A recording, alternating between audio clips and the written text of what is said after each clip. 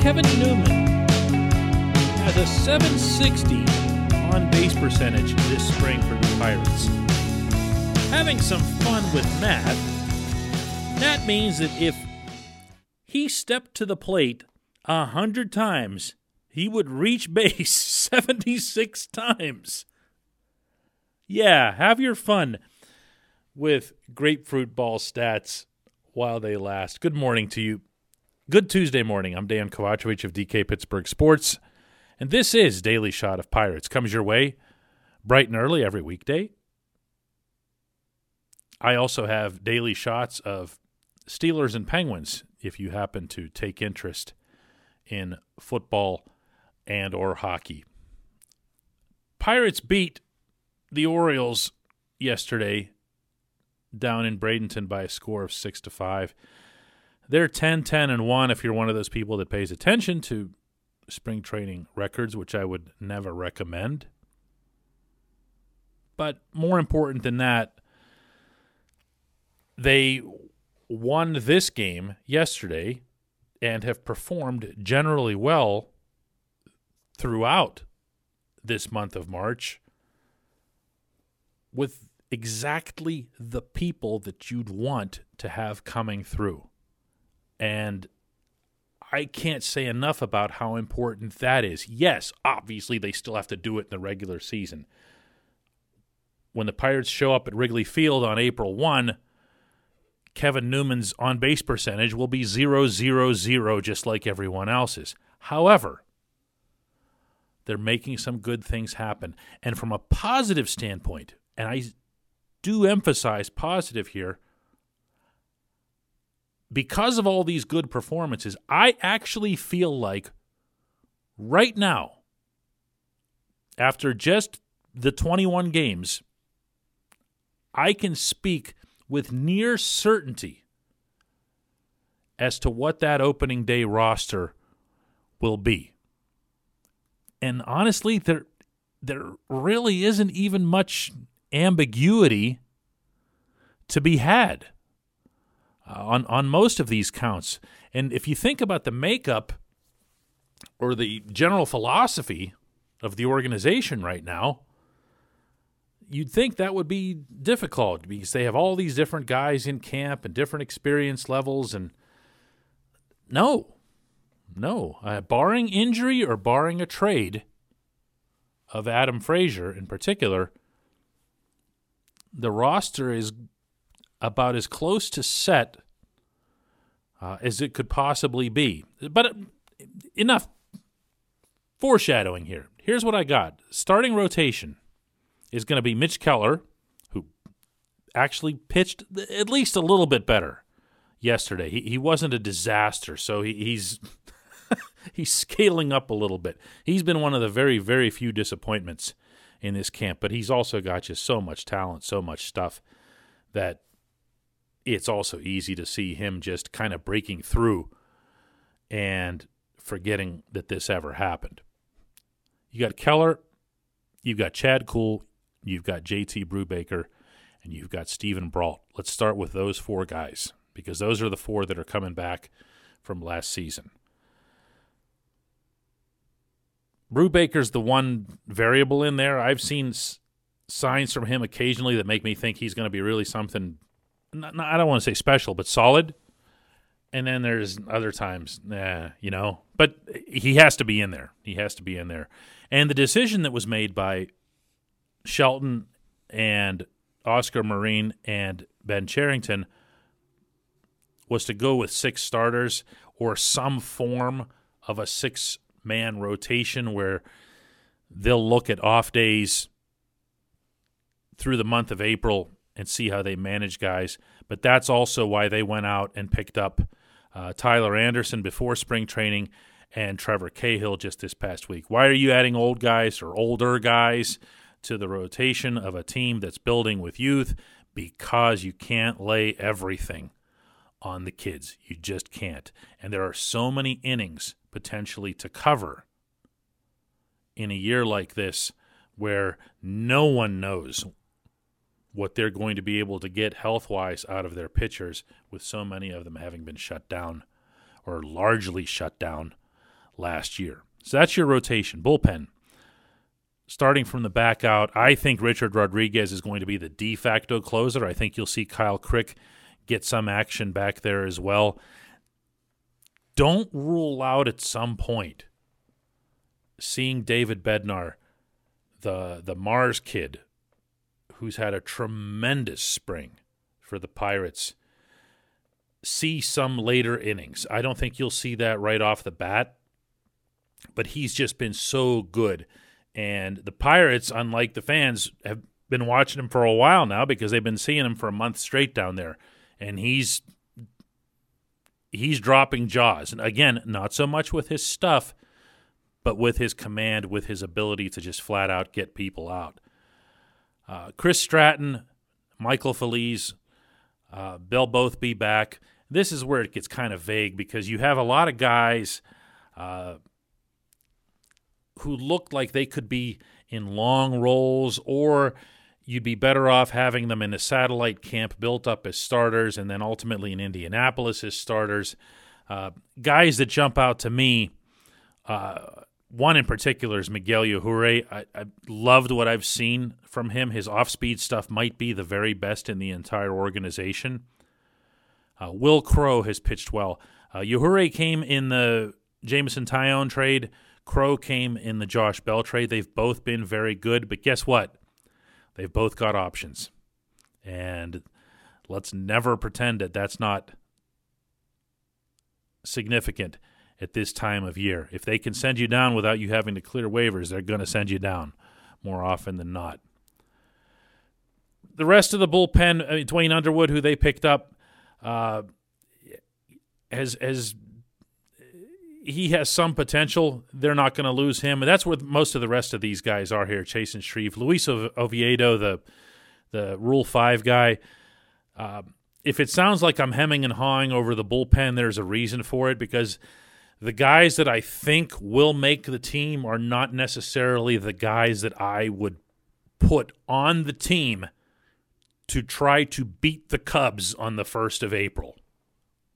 You know what I'm saying? But there are moves that you have to make for the sake of the future, and Oviedo is the one that really jumps out here. I mean, I don't think that anybody would dispute that he wouldn't be one of the guys you'd take, but you know what? You claimed him in the Rule 5 for a reason, and you do want to at least be able to make an informed decision before you send him back.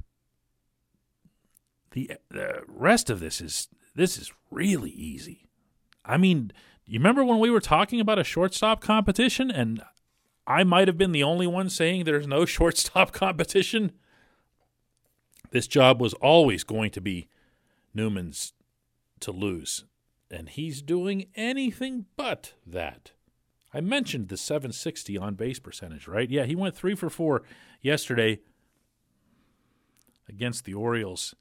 And he's on everything, and he's also having like good solid at-bats, within that. He's staying off bad pitches. He's not flailing. We saw him do things in 2020 we've never seen from him, not just in Pittsburgh, but at any level. The rest of it, the catcher, Jacob Stallings and Tony Walters, that's been in stone for a long time now. Colin Moran and Todd Frazier will share first base. I don't know that I've ever heard Shelton apply the term strict platoon to anything. So you might have, some mixing and matching there depending on how games go and opponents and doubleheaders and so forth. But Moran's going to get the bulk of the starts, but he's going to share that position with Todd Frazier. Adam Frazier, if he isn't traded, again, will be the second baseman. If he is traded, then I think you're going to see some combination of Eric Gonzalez or Cole Tucker play there. As it is, Tucker's not going to make the team. He's not going to make the team out of spring training. There's just 3 guys for 2 positions already, and the Pirates are determined, from the sound of it, to carry 14 pitchers and 12 position players. And I know that sounds like a lot of pitchers, but I'll repeat it. It's a very, very different year. The shortstop will be Newman. The backup middle infielder, or I should say the backup infielder across the board, will be Gonzalez. He can play third, short, and second, and he can play all of them very well. The third baseman will be Ke'Bryan Hayes. If there is a baseball god, he will play 162 games for your Pittsburgh Pirates. And in the outfield, we've known all along it would be Brian Reynolds and Gregory Polanco at the corners, and I've said from the very beginning Anthony Alford was my guy in center field, and then all Alford has done is come along and hit the ball, play through, not completely play through, they shut him down for a couple days, but battle through getting hit on the wrist.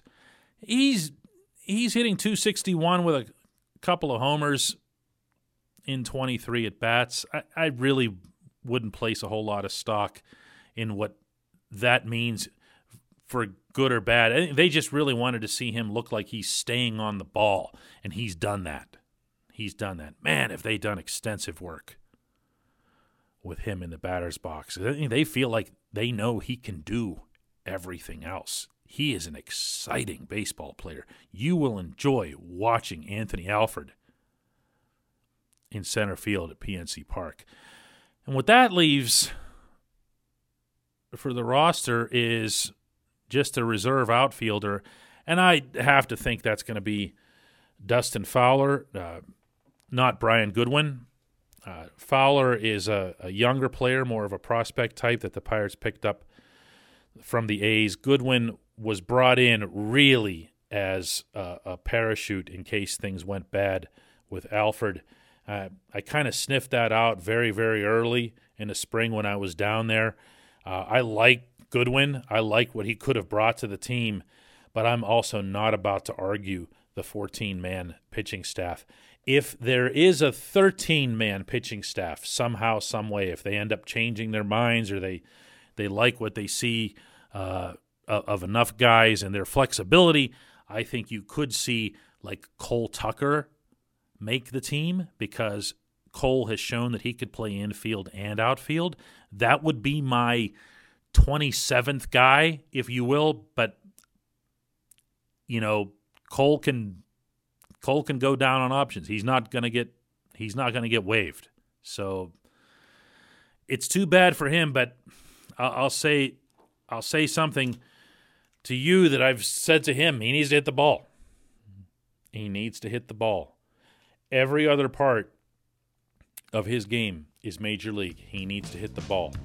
How many wins will this team have? I don't know. I'm still not there.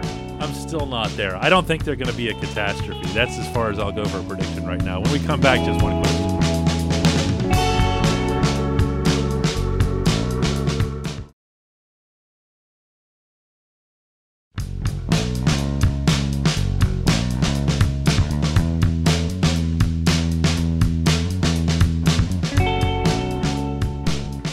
Welcome back. It's time for Just One Question, and that's always brought to you on this program by the good people over at the North Shore Tavern. That's right next to Mike's Beer Bar on Federal Street, directly opposite PNC Park. They're sister establishments. Mike's Beer Bar has the 500 beers, and North Shore Tavern has steak on a stone. Simplest way to think of them.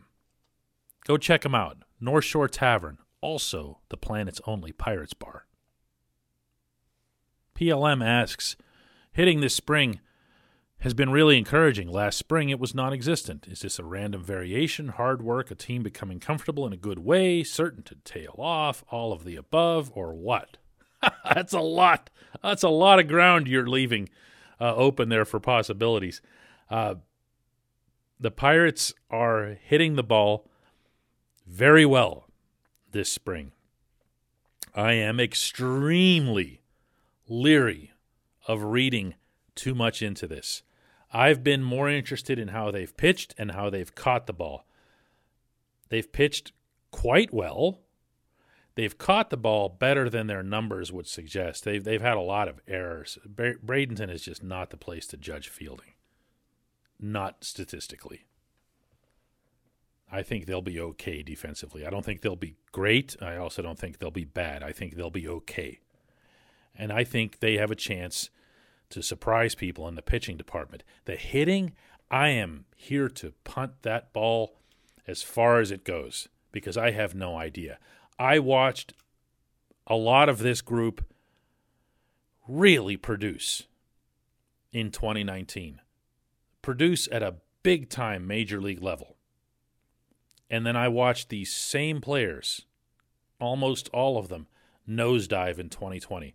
Same guys, same hitting coach, Rick Eckstein, and just vanish. So you can have fun if you want with these stats. And, man, some of them are a lot of fun. I mentioned Newman's 700 batting average and 760 OBP.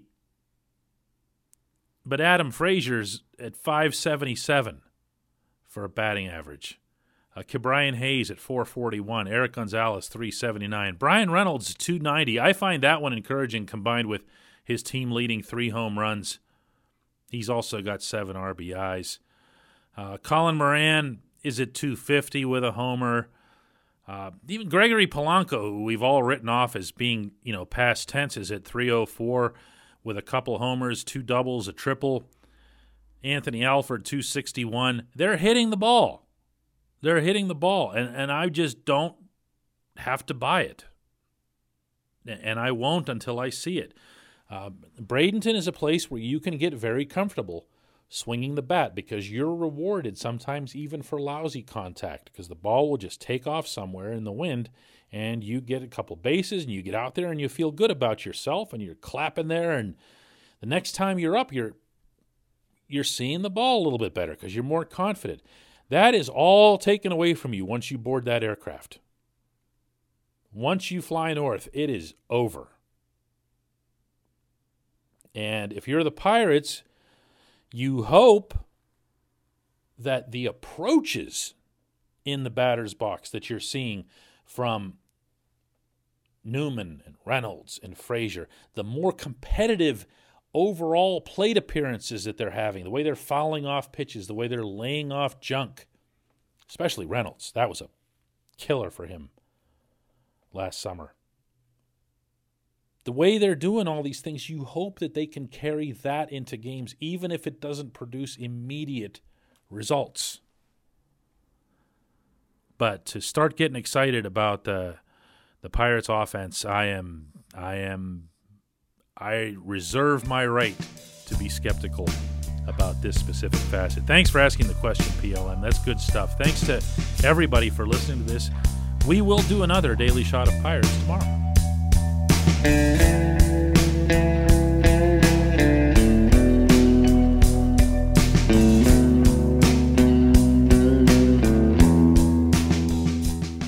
At Point Park University, in the heart of downtown Pittsburgh, they understand there's no substitute for real-world experience and career-building connections. Their innovative curriculum engages students with distinctive experiential learning opportunities. Point Park's pioneering co-op program empowers qualified students to work in full-time, paid positions with their corporate partners while earning college credits. Visit pointpark.edu/works to learn more. Career ready. That's the point. Point Park University.